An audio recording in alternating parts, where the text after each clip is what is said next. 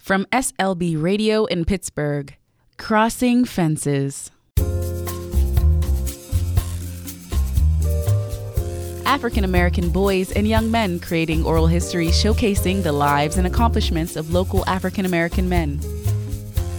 We was raised by the whole community back in the late 60s, early 70s. This is where I was born and raised. This is where I've been at since the beginning. I never left. My dad used to take me to work with him. He used to work at a pizza spot. Life is the greatest teacher. You will find out. The choices you make will be what you better make the right one. From anesthesiologists to barbershop owners, entrepreneurs to engineers, and coaches to deacons, over 170 men have been interviewed. Today, let's hear from Brandon Eiffel, age 24 at the time of this interview.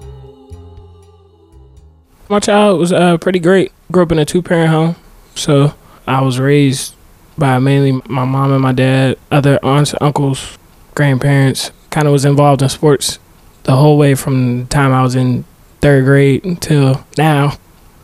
My biggest mentor, I guess, is my father. He's pretty much the person that I've watched and observed throughout my whole life. So a lot of coaches, a lot of different family members as well.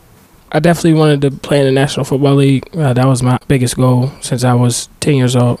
Probably the most interesting experiences were to travel, playing sports. Sports really was kind of the reasons why I got out of Pittsburgh, to see different things, different cities in our country.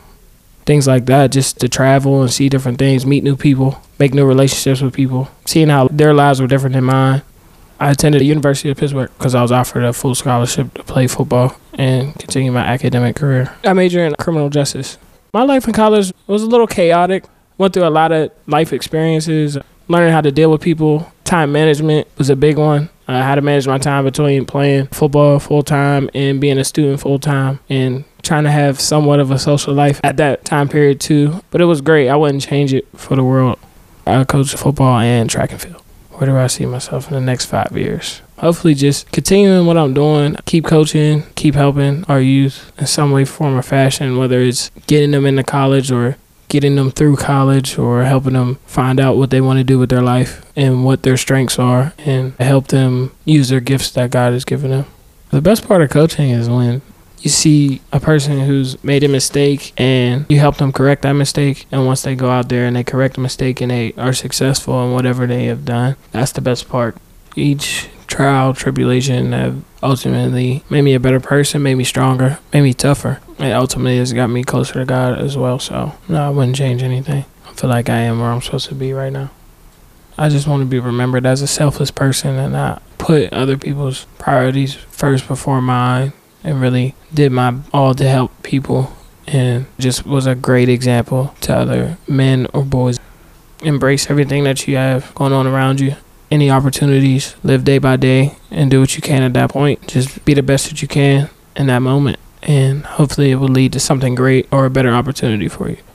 My advice to African American boys today would be yourself, focus on your academics, and don't let anybody, especially your peers, influence too much of what you're doing. Just stay in your own lane. Don't try to be something that you're not, and doing what's right, and that definitely will get you so much farther than what you even could think of in your life.